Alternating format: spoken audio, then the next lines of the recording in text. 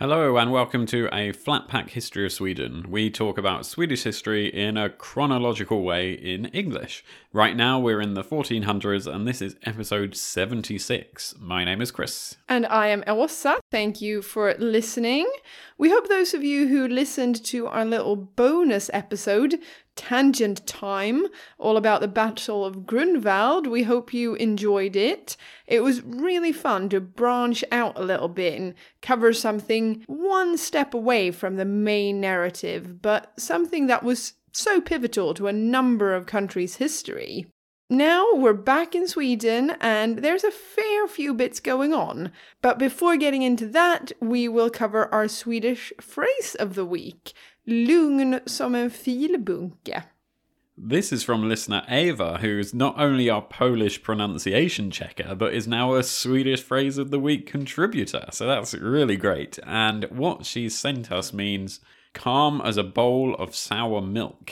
Now, to give you a bit of context, although I'm not sure how much it actually helps to explain why this is a phrase, but anyway, sour milk, fil or filmjölk, is a common snack in Sweden or a breakfast item.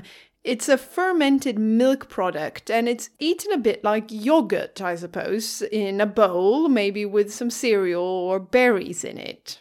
Yeah, you see it all the time in Sweden, and in the supermarket it's in the same aisle as the yogurt, which is slightly confusing since it doesn't taste similar at all and it's technically milk. Yeah, filmjölk has quite a particular sour sort of flavour. Anyway, from what I was able to find out in my research, the phrase was first heard in a play from 1845 by Johan Julins, in which one of the characters supposedly says, I am calm as a bowl of sour milk. The play is a comedy, so it could be that they were just looking for a funny word to use to make the phrase a bit of a joke, and then it stuck. That sounds like it makes sense, and I suppose a bowl of sour milk just sits there doing nothing generally, so in that way it's quite calm, I guess. Anyway, it's a bit of an odd phrase, but it's used quite frequently in Swedish, so thank you so much again for suggesting it, Eva. Now back to the history. Yes! Last time we saw a bunch of things happen in our regular episode, including some arguing over who should be the new Archbishop of Sweden. Margareta and Erik eventually got their way, going way above the head of the Swedish church leadership, right to the Pope. Their man got the job, despite being a real party-goer and a Dane. Not sure those two normally go together. I suppose they do sometime. Anyway, they definitely did for this guy back in the 1400s. We then saw the Teutonic Knights suffer a devastating defeat at the hands of the alliance between Poland and Lithuania, with almost the entire leadership of the Knights falling in battle. They just about managed to defend their capital, and now both sides are looking for peace. Someone who was at peace, finally, after decades of political, military and economic drama, was the main character for the last 10 episodes or so, that being Margareta. She passed on, leaving control of the Kalmar Union to her adopted son Erik, who perhaps wasn't best suited to the role, but we'll just have to see how that goes on. Maybe his new English wife, Queen Filippa, will be able to keep him in check in some way. Regardless, we've lost the dominant figure of Scandinavian politics now, and that vacuum will need to be filled. And actually, this wasn't the only pivotal figure to die in 1412. We didn't have time to tell you last time, but a few months before Margareta passed away, Albert of Mecklenburg died. Oh, wow. Her major enemy. They died in the same year. He didn't manage to outlive her. He's finally out of the picture, having never recovered from being captured and deposed way back in 1389. He hasn't really been up to too much for the last couple of years, but he was still around. He's never giving up, this old Albert. If you're sad this Albert is gone, then have no fear. His son, or one of his sons, Albert, takes over as Duke of Mecklenburg, becoming Duke Albert V. Of course he does, and of course he's called Albert. But to see what happens after these two people leave the stage, Let's turn the clock or the calendar back to 1412 as news trickles back to Norway, Sweden and Denmark about the death of Margareta. She died of the plague on her ship in the harbour down in Flensburg after the whole town had been celebrating their return to the Danish kingdom thanks to an arbitration declaring the place should belong to Denmark once more. Well, at least some people were celebrating. We don't really know how the regular, plain old folk of Flensburg felt about being dragged into the power games and now war between Denmark and Holstein over the area. But yes, word did make its way back to Scandinavia, and it reached a 31-year-old King Erik whilst he's on an inspection tour around the shores of the Øresund Strait. He didn't end this tour, it was probably quite a big undertaking, and he didn't even bother going south. He instead continued on up into Sweden. He travelled up to Lödöse on the west coast, visited a number of places in the county of Västergötland before heading east to Stockholm. There was no big public display of loss or grieving, it was just business as usual for him. He had a number of meetings scheduled for his time in Stockholm, and his advisors and counsellors were undoubtedly letting him know on the trip that the death of Margareta was ending up being a bit like what happens when you put some Mentos in a bottle of Coke, if you've seen all those videos on YouTube. Everyone's grievances against Margareta's firm rule over the past few decades came frothing up out of the bottle and spilling all over Erik's desk. These complaints came from people all over the country, and some of it was actually Erik's fault.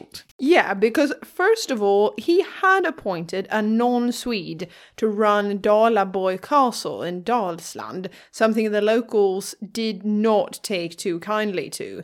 After all, the Kalmar Union was supposed to keep these roles for the locals, not encourage the king to bring in foreign rulers to his different domains. But whilst this local dispute is very much local and something Erik can just brush under the carpet, the other type of protest was much more substantial and something he would need all of his adoptive mother's diplomatic ability to prevent from turning into a long-term problem for his rule, and this was all about money and land. Yes, the local people back in Arboga in Sweden have been grumbling quietly for a while now, but it's probably no coincidence that a very rowdy church meeting is held shortly after Margareta dies. At the meeting, they voiced real displeasure at the economic conditions of the kingdom, as well as the fiscal policies of the leaders of the country. There is fierce criticism of Margareta's tax policies expressed in this meeting. Despite Margareta having reformed some taxes to please the nobility and some hated taxes were cancelled, she did add in different new ones at the same time, affecting both the rich and the poor. This isn't exactly great news to get as you travel around the country, and Erik probably sighs as he sees the mountain of letters waiting for him in Stockholm.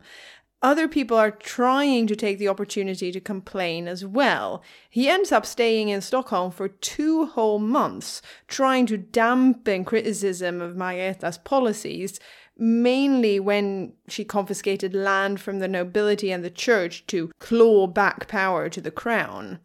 She had probably gone too far, and people were now seeing the opportunity to get some of this back with this new king sitting on the throne without the protective aura of his guardian around him.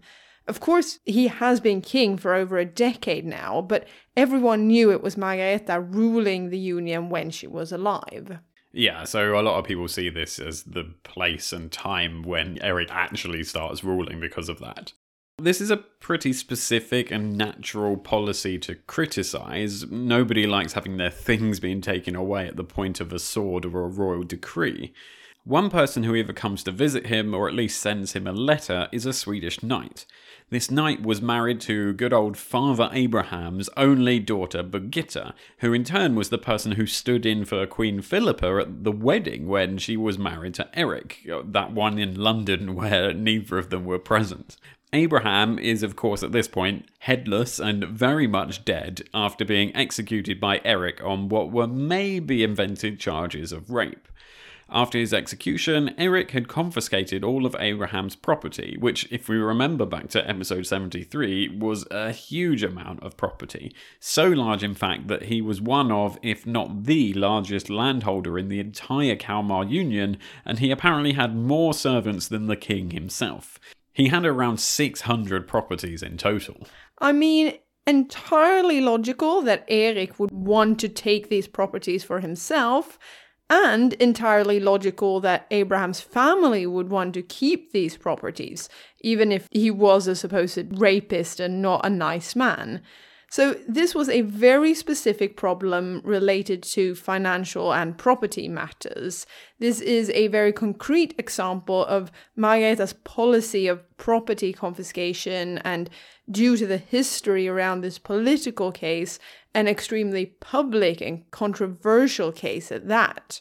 Now, either because he was feeling vulnerable as essentially a new monarch on the throne, and noting that he couldn't afford to annoy people in his first couple of weeks in charge, or that he wanted to do things differently, Erik is eventually forced to concede the point to Abraham's family, and Birgitta and her husband get their property back. Now, we're not one for mega conspiracy theories, and we don't have any evidence to point the finger at anyone, but this Birgitta then dies in a fire very shortly after they get the property back. It's suspicious. Yeah, exactly. But her husband this night isn't killed and keeps the property in question, so maybe it was just a coincidence. It's just incredibly bad timing. So perhaps Erik really did learn something from Margareta and her negotiations and skills at diplomacy, because it isn't just this instance that he comes to a decent and sensible solution. He actually behaves in a level-headed manner in the next issue in his inbox too. This is another issue to do with property confiscation and castles. It's a really hot topic at this point. A delegation comes to Stockholm from Dalarna, and this is a delegation of farmers. So it isn't a group of politically well-connected knights or councillors, just some plain old farmers. They do own land, though, so they are at least landed farmers, or we should perhaps say they used to own land. Yeah, because that's the main problem. The bailiff or governor of Västerås Castle, somewhere where I was just 2 weeks ago, by the way, the town rather than the castle, he had illegally taken many farms in the area for his own, and this was the classic tactic that we saw when Abraham did the same thing down in Småland and Kalmar. They took land, and Margareta looked the other way, really annoying those who had their property taken away from them.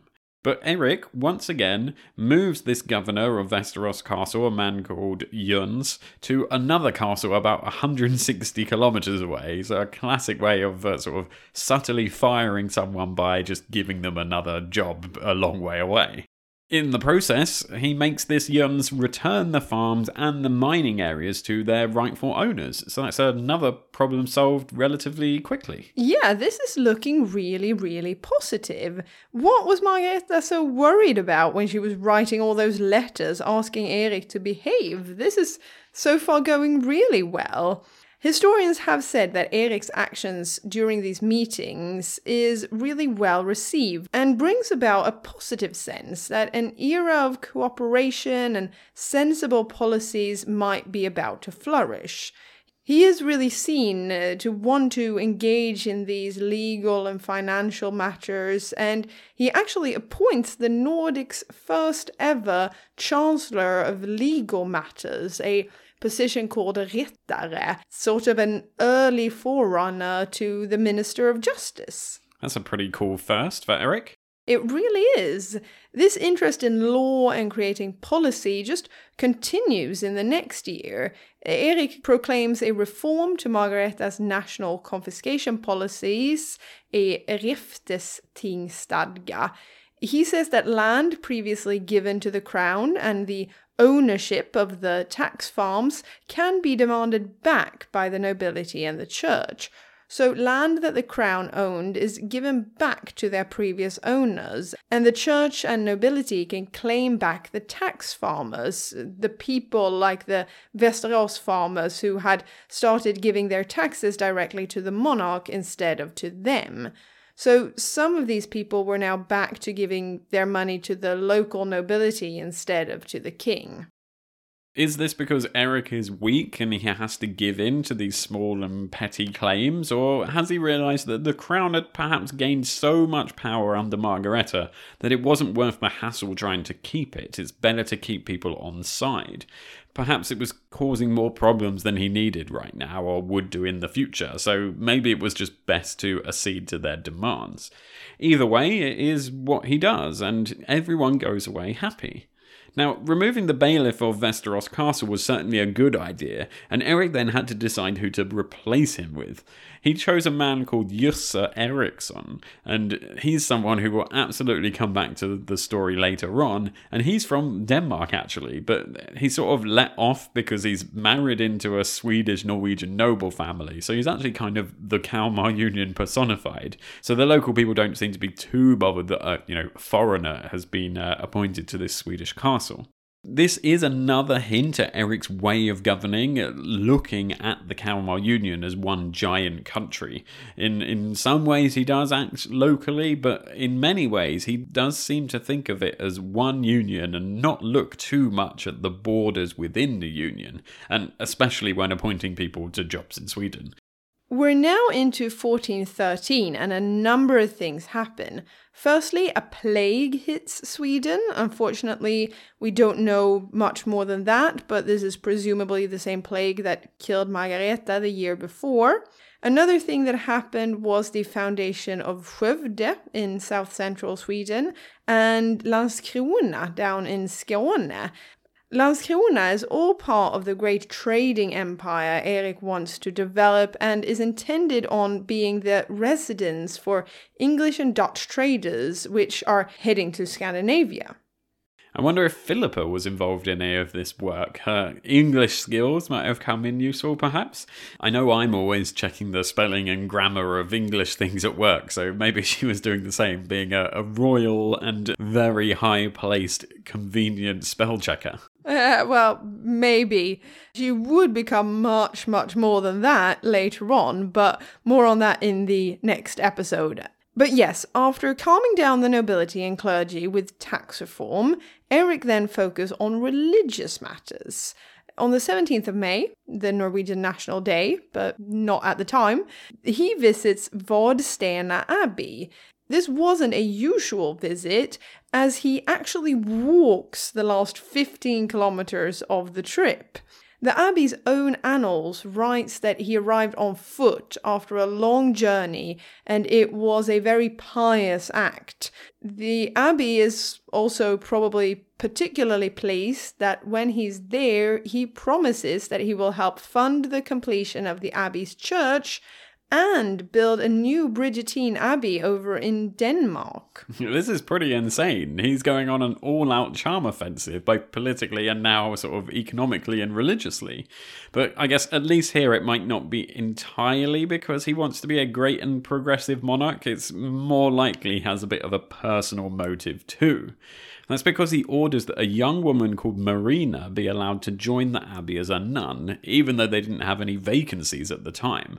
Normally you're supposed to wait until a nun died, but no, Marina went straight in. She also didn't have any of her personal details noted down in the abbey records either. This is a bit strange, as normally the nuns write down where the new women came from, who their fathers were, and other important information like that. All they have about Marina is that she joined and the king paid her entry fee. This has led historians to speculate that Marina was a mistress of Erik. He did supposedly have a few of those, the so-called friller that hang around a man at the time. So perhaps he bribed the abbey to get rid of a problem, or for this Marina to skip the queue, or perhaps she was really interested in being a nun and just wanted a favor from her lover, getting to skip the queue. What is more suspicious is that 2 years later, a woman called Christina is granted entry to the abbey, so that's in 1415. This lady is also thought to be an ex-mistress of Erik, and she was granted her place at the abbey after Queen Filippa commanded it.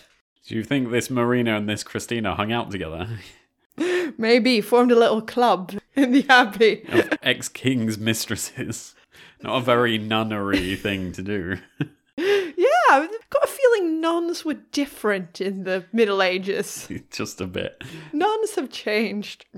Yeah, so perhaps it wasn't really the building of the church and an entirely new abbey that was Erik's main focus. It was more of a way of him to get the church to look the other way when he needs a few personal favours. To talk about something completely different, in the same year, Erik meets with the Dukes of Holstein to try and solve the Slesvig problem. Summarising this quickly, it just makes the problem worse, and now both sides are just waiting for the current 5-year ceasefire to run out so they can attack each other again and not be blamed by anyone for breaking the truce. Yeah, this war really isn't going well. Probably because Erik was going around calling himself King of Slesvig and saying that he had no master other than God and the Pope. Quite a different attitude to Holstein there than when he dealt with the grumpy Swedish farmers. Erik certainly had a more black and white view than historians, who struggle to really categorize Slesvig at this point. Is it really Danish, part of Holstein, or an independent county or duchy? The likelihood is that it changed all the time and everyone believed something different, so there was never going to be any real consensus. Despite these problems with foreign powers, we've seen how Erik was trying to build bridges back home, but sometimes he just can't help himself occasionally and slips back into dodgy old habits. We're now back in Västerås, actually, and this time it has to do with the church. That's because the bishopric is vacant this time, and the town therefore needs a new religious leader. But just like with the archbishop, Erik wants someone different to the church, and once again, he gets his way, and once again, it's because he goes right to the top, to the Pope. He ends up appointing someone who was working with him on tax issues to the position, so yeah, the church isn't too pleased about this. I mean, this seems like a bit of an overreaction by Erik. Going to the Pope to appoint a regular old bishop feels like an overkill. Surely the negative outweighs the positives here, and the Pope is probably going to start getting tired of having to intervene in local Swedish church disputes all the time. We don't know if this was the case, but it's an interesting situation. At the same time, a man called Thomas Simonsson is appointed Bishop of Strängnäs. He'll be Queen Filippa's chancellor and a close friend, starting from around this time. This really is becoming an episode of local disputes, as farming and land reform comes into centre stage in Småland and in the town of Skara too. The nobility there are getting fed up of farmers leaving to move into the growing cities and towns around Sweden, and so they're really feeling the pinch in these two areas. This is mainly because they're losing tax income. The farmers aren't going to be paying them any taxes if they move into a city and living elsewhere, and the farmers have been leaving due to the various crises that we've been seeing in the last couple of episodes. And it's really important to remember that the country and the region are still suffering massively from the effects of the Black Death. Even though it was a good 60 years previously, it will take centuries, really, for Sweden to recover to the point they were at before 1350 and when the Black Death arrived. It's just that factors are now combining, and there's been decades of war and all that kind of stuff that's adding up, and it's now meaning that the nobility are starting to take a major hit on their purses. So they just change local rules. They introduced the Växjö Ordinance, which makes it much harder for these farmers to just move house. They put in loads of restrictions, so they basically say, do you want to move to this town? Nah, sorry, can't really. Sign these 455 forms, please, and send them in yesterday. Yeah, it was an ordinance to basically keep people from leaving the local area. I mean, it's harsh, but given the circumstances, perhaps to be expected. The king has a bit of time to focus on international affairs in 1415, as a ceasefire that had been negotiated with Holstein is due to come to an end. That means that new fortifications are built in the areas of Slesvig that Erik owns, and this costs money.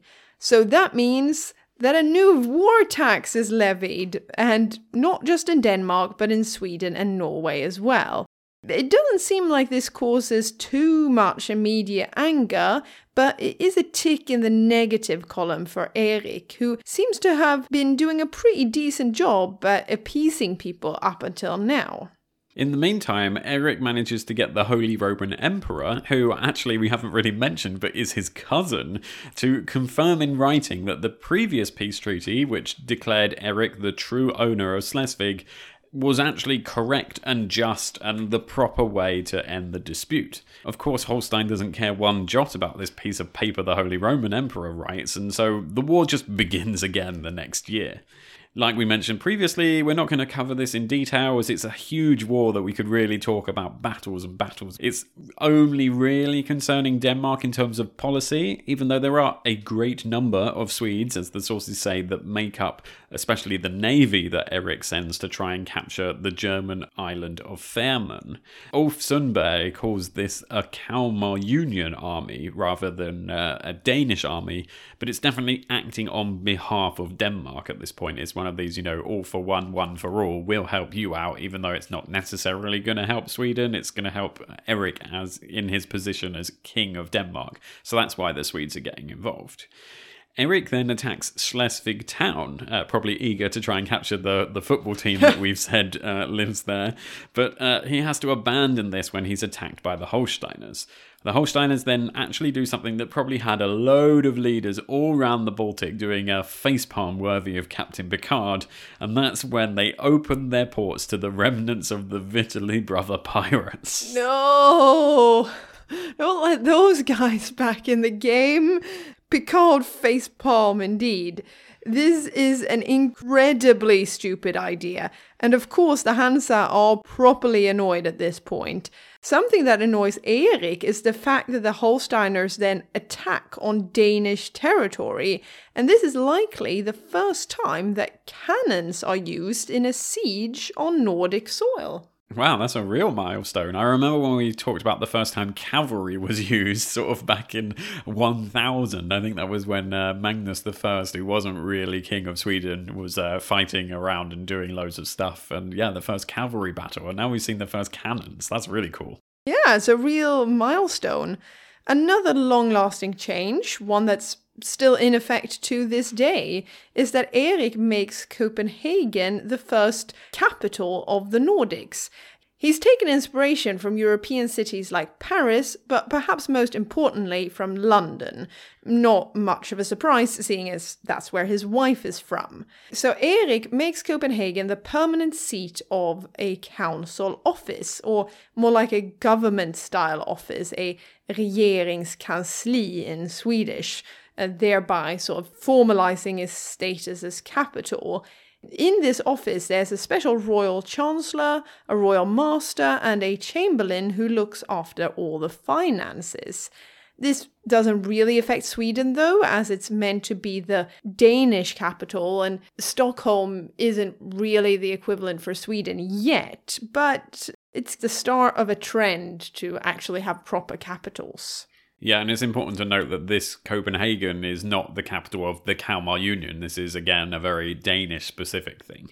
This act does really annoy the Archbishop of Roskilde, though, because up until now, Roskilde has been the traditional seat of power in Denmark, and everybody needs to get Roskilde on side. So the bishop there is used to actually being pretty much automatically the chancellor to the king, and so he's worried that this new Copenhagen coming up and about is going to take away power from Roskilde. And we'll see eventually it absolutely does do that.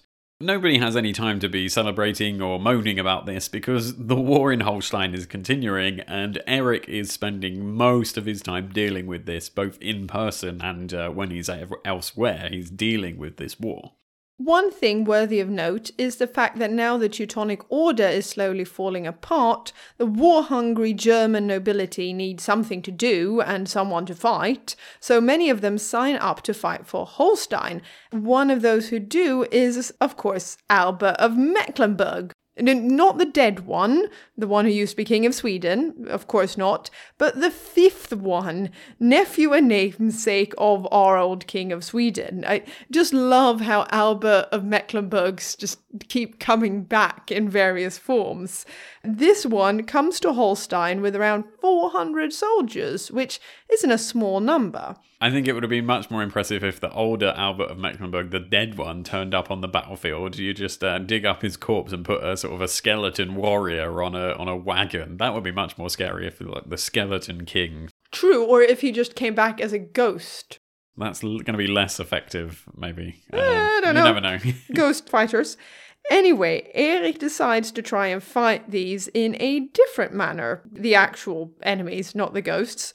He decides to mainly fight the Germans at sea. He sails around the ocean, pretending to land in lots of different places, forcing the Germans to spread their forces thin on the ground, as they don't know where Erik will properly attack.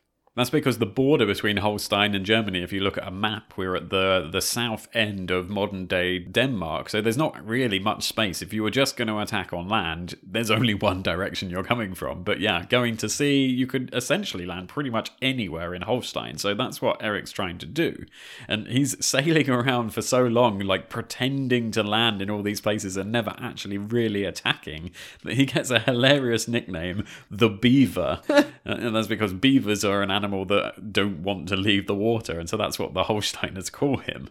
But finally he does decide to attack one day, and he goes to Slesvig town, which is defended by Albert of Mecklenburg. This is just amazing. It's one of those really crazy things that ends up happening in history. It's Albert's nephew fighting Margareta's adopted son, so it's really round two of this big historical beef that's been going on for decades at this point. Although it really isn't round two, I guess, as the town surrenders after just 3 days, and the reason why they do this is because Albert, Duke of Mecklenburg, is sort of given a get-out-of-jail-free card. They agree that he can leave the town with 50 of his fellow German noblemen if they just promise to go home and never fight for Holstein again. And they accept these terms and ride off into the night, and it seems like they accepted and held up their part of the bargain. We don't see him appear in the story again, at least in this part of the story. There's another peace treaty, and this time the two sides fall back on a classic compromise. The Hansa are called in, and they get to look after Slesvig town and a fort the Germans had captured as collateral to ensure the peace treaty is obeyed. However, when the ceasefire begins, Erik sends his whole army home, and for some reason, the Swedes in the army get really angry. Maybe they were expecting to win a lot of war booty or something, because they burned down a German town on their way home. This is really bad, and it leads to a big argument about, oh, you're breaking the peace treaty, and the Swedes argue, well, it wasn't really a war, it was more just like rioting and looting. Is that war? Good question. Erik isn't really overly pleased at having to hand over Slesvig town to the Hansa. This town had begun to embody the whole war for him. He described the place as an inheritance from his mother with the words, "Dat sina moder ärva vera," whatever that means. Well, it's old Danish, meaning that from his mother inherited were. Yeah, well, there you go, thank you. He promised to himself from this point on that he would now never compromise on the major war goal he'd set for himself. Slesvig town and Slesvig as a whole would from now on never be officially surrendered. It was going to be the foundation of the entire Danish kingdom he'd inherited from Margareta, and was therefore his duty to ensure the entire territory came back into his hands. There would be no official peace treaty signed that would give away his right to these lands.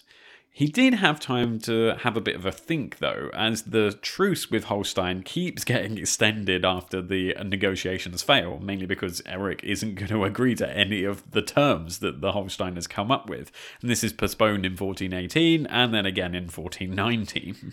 Annoyingly, massively annoyingly, 1419 is also the date of a fire in Stockholm, which destroys many records in the Old Town Archive, which is such a shame when you're a history podcaster some 500, 600 years later. They definitely needed to invest in more fire extinguishers. One cool thing that happens in 1419, though, and that is in May when the Pope approves plans for a university to be built in Lund. Erik wants a proper teaching establishment set up somewhere to train his staff for his administration and teach some clergy too. Because at the moment they're always going to Paris or Prague or wherever really, but he wants to create his own centre of learning in the Kalmar Union. But for some reason, nobody really knows why, it doesn't actually happen. The university isn't founded until 1666, so they've taken 250 years to get around to do it. But a few years after the Pope did approve these initial plans for the university, there's a school of higher learning founded in Lund in 1425. Not entirely sure what the difference is there, but hey-ho. I think from what I read, the School of Higher Learning, you could only do like the equivalent of a bachelor degree.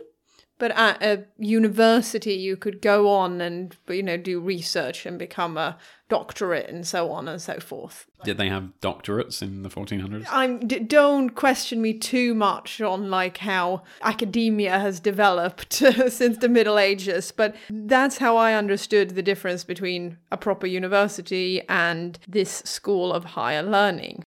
Now we only have a little bit of time left in this episode, and so we thought we would cover something a little bit more personal as we enter into 1420. Now, the time's actually been going forward relatively quickly at this point, and we've actually reached 14 years since the marriage of Filippa and Erik happened. Even though Filippa was really young at the start, so it took a few years for them to reach a proper age, but they've been married for 14 years now. You've probably realised that we haven't mentioned anything at all about children, and that's because there aren't any, or at least not yet. Erik is now 38 or so, and there are still none of those important heirs running around Copenhagen Castle.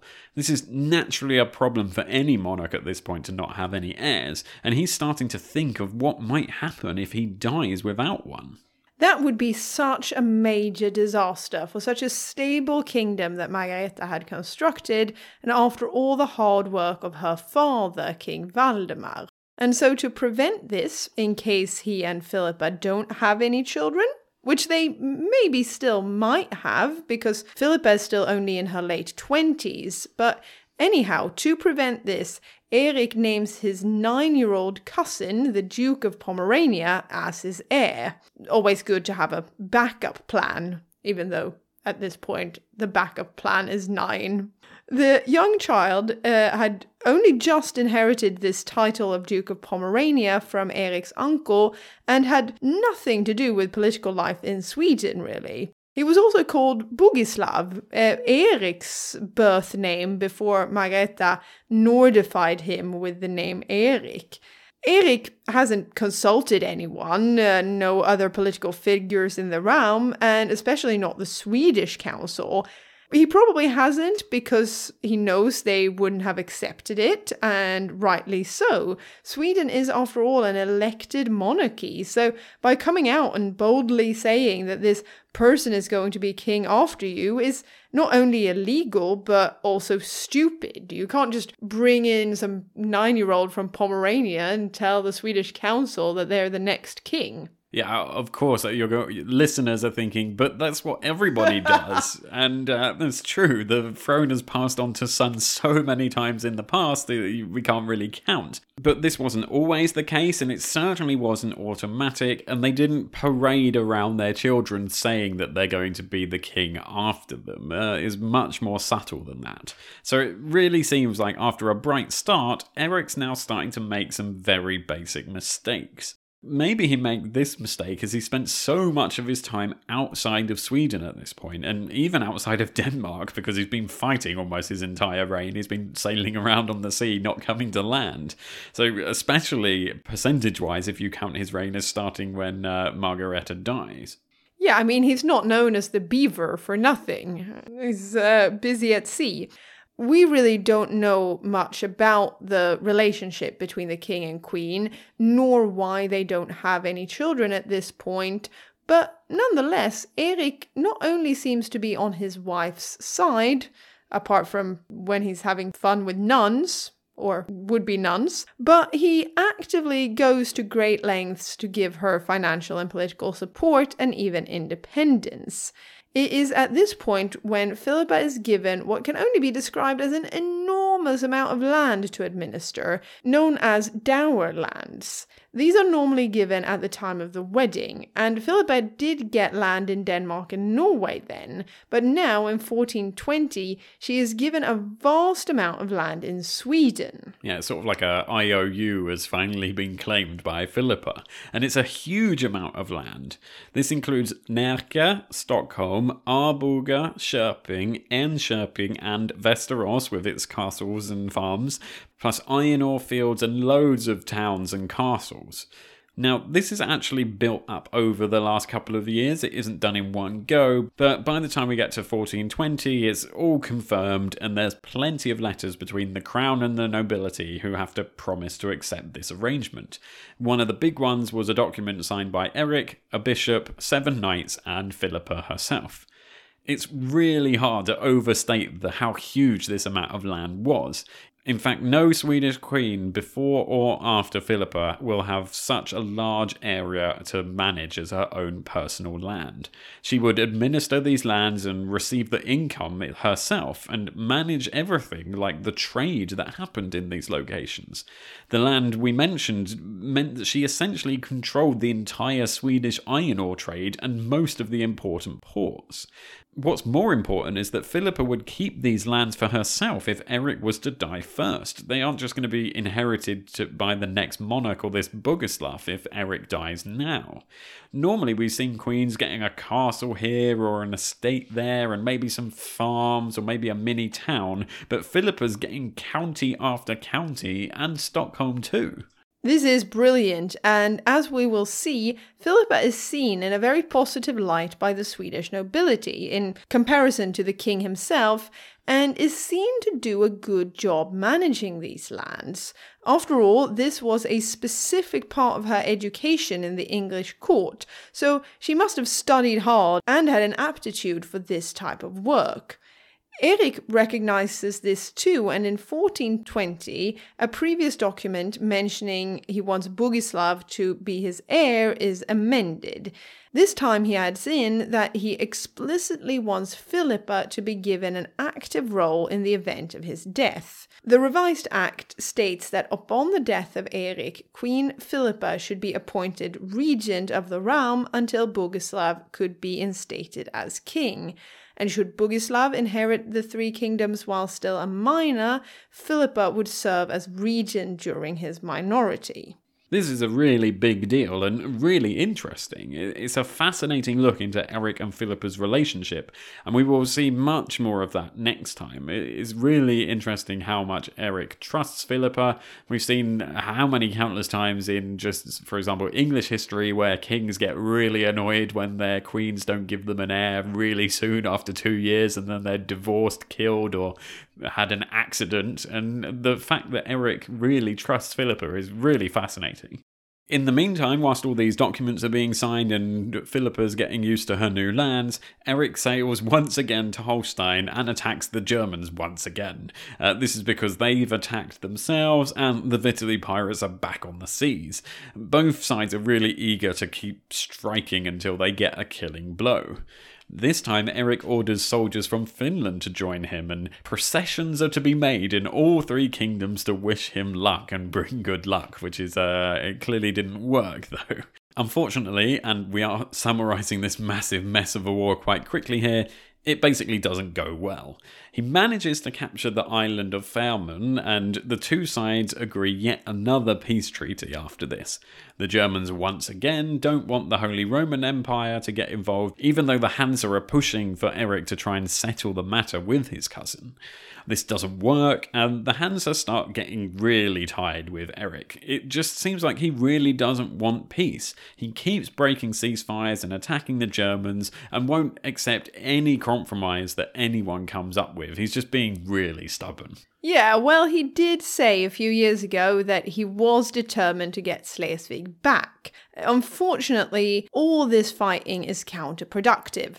Remember Slesvig town and its football team? Well, the Hansa was still holding it to ensure the peace treaties were upheld, and well, now they are really fed up, and so they just give it to Holstein. Instead of trying to solve the situation at a meeting later in 1421, the Hansa just cancel all trade with the Kalmar Union. Erik must have said something really bad for this to happen. He's just constantly stopping these peace treaties, so it's no wonder the Hansa are annoyed. Where is that just and thoughtful king from half an hour ago gone? It's really strange here. And with that complete change in fortunes for Erik, and with the Hansa getting once again involved and really annoyed with Scandinavian monarch, we'll leave the story there for today. We've seen Erik go from a contemplative, fresh king eager to make friends with the nobility and peasantry alike, to a war-hungry, aggressive and reckless despot. The one saving grace is that he really trusts and supports his Queen Filippa, who, by the time we've reached 1421, is essentially ruling Sweden now, as she's spending pretty much all of her time there, has all of these lands, the nobility like her, and her husband is away and never there, so it makes sense, I guess. We'll see much more about how she manages Sweden and gets herself involved in the political life of the Kalmar Union in the next episode, which I'm really looking forward to. Yes, and in the meantime, before we go, we've received a great email from Roger in Nevada. Yes, Roger's using the podcast to try and regain some of his lost command of the Swedish language. His words, not mine. And yeah, like also said, he's listening from Nevada, where he's a geologist and listens at work in the core shed. And he says he's looking forward to catching up with history related to mining and perhaps the Fallergruven in particular. And we did do an episode. By the time you're listening to this, if you're listening to them in order, Roger, you would have listened to the episode about the Great Copper Mountain Mine. So hopefully you enjoyed that. And we even mentioned mining a little bit in this episode, so there will be more mining content and geology to come in the future, absolutely. Yeah, thank you so much for getting in touch, Roger. Speaking of getting in touch, let us know what you thought of Tangent Time. It was great fun talking about the Battle of Grunwald and really helped us get into the minds of those fighting against the Teutonic Knights. It really was indeed. You don't have to talk about that though if you get in touch. You can get in touch for any reason. You can find us on Facebook and Twitter, just search a Flatpack History of Sweden, or email us at flatpackhistorysweden@gmail.com, or even check us out on our website, www.aflatpackhistoryofsweden.com. And that's where we have all our sources, family trees, which we really need to update by this point, actually, a list of the Swedish phrases we've covered, and much more. Yeah. So until next time, take care. Hej då. Bye bye.